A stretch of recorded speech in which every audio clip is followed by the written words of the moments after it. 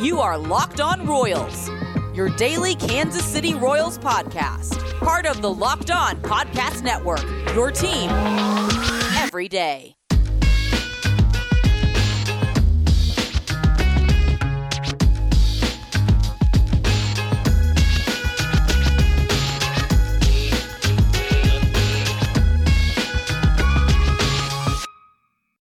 Let's get it going on the Locked On Royals podcast on the Locked On Podcast Network, your teams every day. I am your host, Rylan Stiles. You can follow me on Twitter at Rylan_Stiles. That's at RYLAN_STILAS. On today's show, we're going to talk about the breaking news around baseball. A couple teams hiring and firing and persuading managers to join their organizations. A couple shocking moves within the AL Central. Also going to talk some Chiefs at the end of the show, and probably some Halloween candy, because why not? It's about to be Halloween, but I do want to start with the hires within the division. And I want to get the Tigers out of the way first. They were the last to hire their coach, but still, I want to talk about the managerial hire, A.J. Hinch. And I understand the pushback on the hire from the national media, from the casual fan, from the non-Tigers fan, non-Astros fan, non-Tigers fan. But that is a heck of a hire. I mean, that is a really, really good hire. And I know A.J. Hinch was involved in the sign-stealing scandal, but I think the bigger issue for Tiger fans, and if a Tiger fan wants to nitpick this hire, it shouldn't be that he was cheating. It should be that the locker room and the clubhouse in Houston had such little respect for A.J. Hinch that they decided to cheat anyway, because the reports are that A.J. Hinch wanted no part of that. And A.J. Hinch didn't agree with it. Multiple times he would break the cameras, he would break the monitors, he would break up what they're doing, physically break the equipment they're using to cheat. He would try his hardest to stop it, and the players simply didn't respect him. And in a sport like baseball, respect for your coach is really all you have. There's some moves here and there, managing a bullpen, but at the end of the day, for most teams, you know who your top 9 guys are. You know where they should be hitting. You're going to roll it out there. You're going to play. You know who your starting staff is. And then a couple moves here and there in the bullpen throughout the course of a game. Those matter. But really the manager, and this is why Ned Yost, this was his big calling card, was managing a clubhouse and keeping a clubhouse together. And I just wonder what that Astros clubhouse looked like if the reports are true that A.J. Hinch was against cheating, but couldn't stop the players, couldn't stop those around him. I have a feeling that if that was the case, if he was a respected voice, they would have stopped. But it doesn't seem as though he was respected, and that's a big problem, because that's really the biggest part of managing a baseball team. Andy Reid is a heck of a coach. Not only because I'm sure he's a great players coach, but because he's a brilliant football mind. You don't have that in baseball. There is no spread offense you can run. There is no 2-3 zone in basketball you can run. There is none of that. You're playing the game. A.J. Hinch is a more analytically driven mind, so he'll shift more, but the numbers tell you to do that, not the coach. The big thing in baseball is respect, and it didn't seem like A.J. Hinch had respect in Houston. But I continue to go back to, with that Houston scandal, what you thought of them pre-sign stealing. And pre-sign stealing, I thought Jose Altuve was one of the best players, if not the best player I've ever seen. I thought Alex Bregman was an incredible player. It was so fun to watch. It was going to help grow the game. I thought Correa was a great hitter. Springer, great hitter. And I thought A.J. Hinch was one of the best managers in baseball. On the field, X's and O's, whatever you want to call it, when I got you inning 1 through 9, there are a select few managers I'd want above A.J. Hinch. My only issue with this hire is what happens after the 9th inning. What happens when the game's over? What happens in that locker room? if Andy Reid told Mahomes and company to stop doing something illegal, they'd listen to him. They'd do it. In a football sense, they would do it. If Mahomes and Tyreek Hill were getting together and stealing, opposing signs or whatever the case would, whatever the direct tie to football would be, and Reid caught wind of it and wanted them to stop, they'd stop. Because he has their respect. It didn't seem like A.J. Hinch had the respect if he told them to stop and they didn't stop. Now, how much of that carries over to the new team? To be seen. But the cheating doesn't bother me. I don't think this automatically means he'll do it again. Look, we've let Bill Belichick get away with multiple accounts of cheating, and everyone continues to say he's the best coach in football, and he's the best coach in football history. So cheating, we're kind of really selective with who we care about that cheated and who we don't care that cheated, but cheating is cheating. You can't say Barry Bonds is the best hitter you've ever seen, but then ridicule the Astros for cheating all the time. Cheating is cheating. If you want all cheaters to be banned from baseball and you want to not recognize them for how good they are and how talented they are, that's fine, but be consistent with it. So it sucks the Astros cheated. It sucks that there's an entire World Series now that's in question. There's multiple playoff series now that are in question with asterisks. But moving forward, I'm not going to let that stop from calling this a good hire.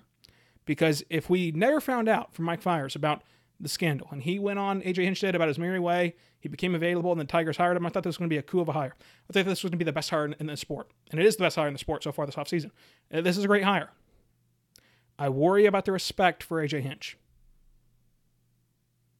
That's a young team, so that plays into the respect factor. They haven't made it yet. It's a losing team. They haven't done anything yet.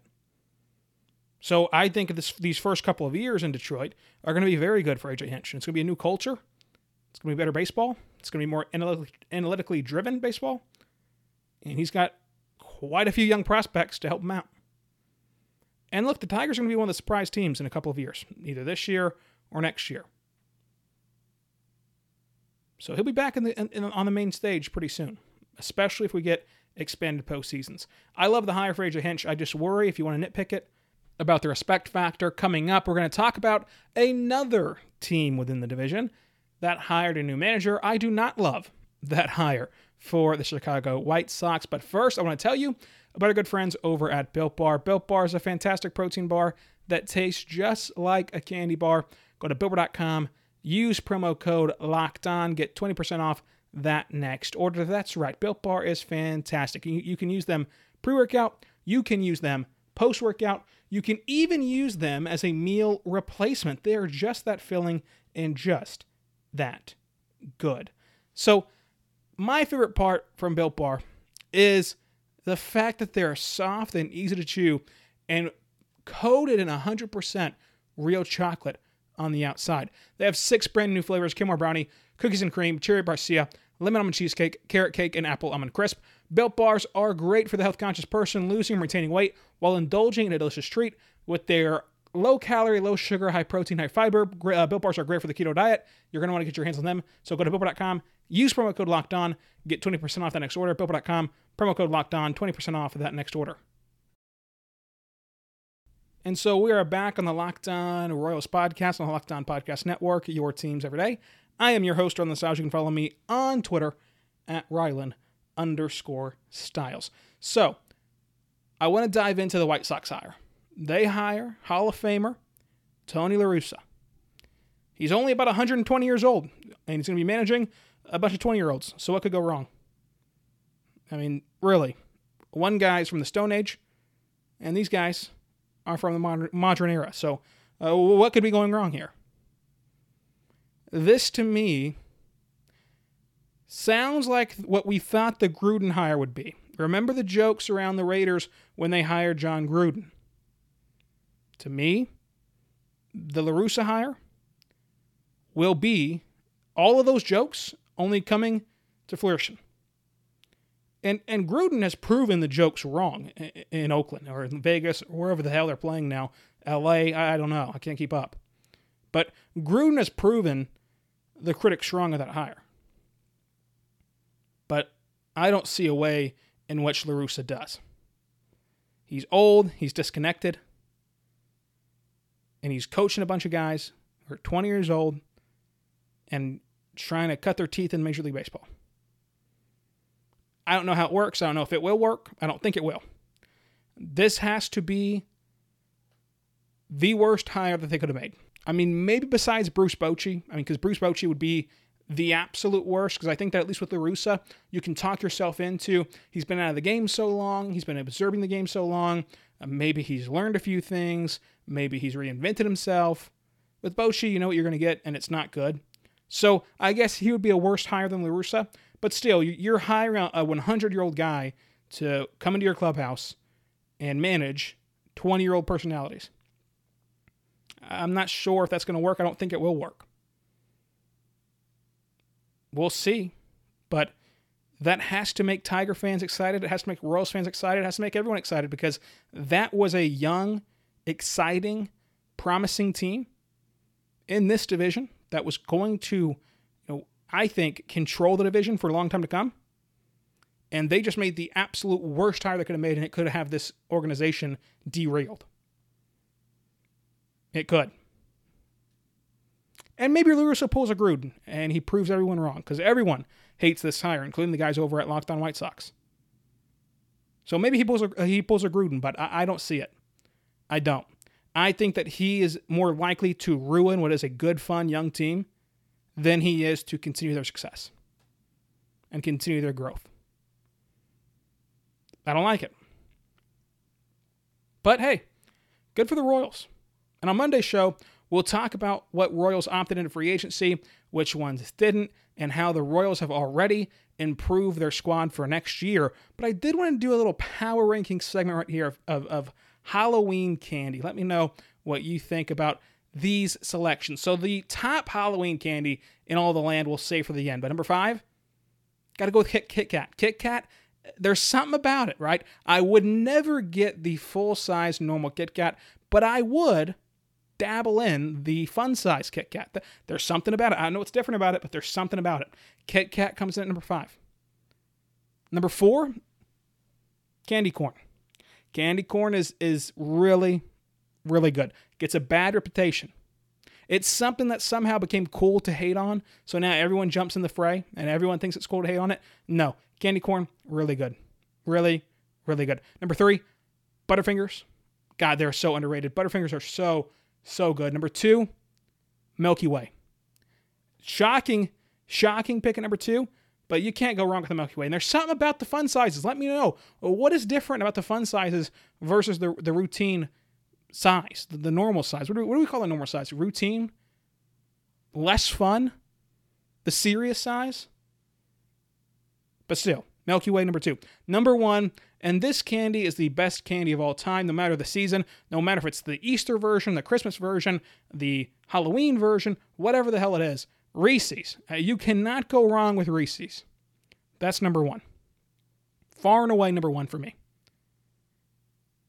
And then we got the Chiefs coming up this weekend. So after you go trick-or-treating on Saturday, you can steal some of your kids' candy and sit down and watch Le'Veon Bell have a revenge game against the New York Jets. In a game that I would say right now the win probability for Kansas City is 99.99%. Because I guess there is a world in which there has to be a slight percent chance that the Jets can find a way to win their first game of the year, but I don't see it against Kansas City. And to be honest with you, I think that you start every Chief you can in fantasy. I mean, I've got Mahomes going, I've got Hill going, I've got Le'Veon Bell going, and I'm going to put in Mecole Hardman to boot. Fun times. Fun times. So again, next week, we're going to talk about which Royals opted into free agency.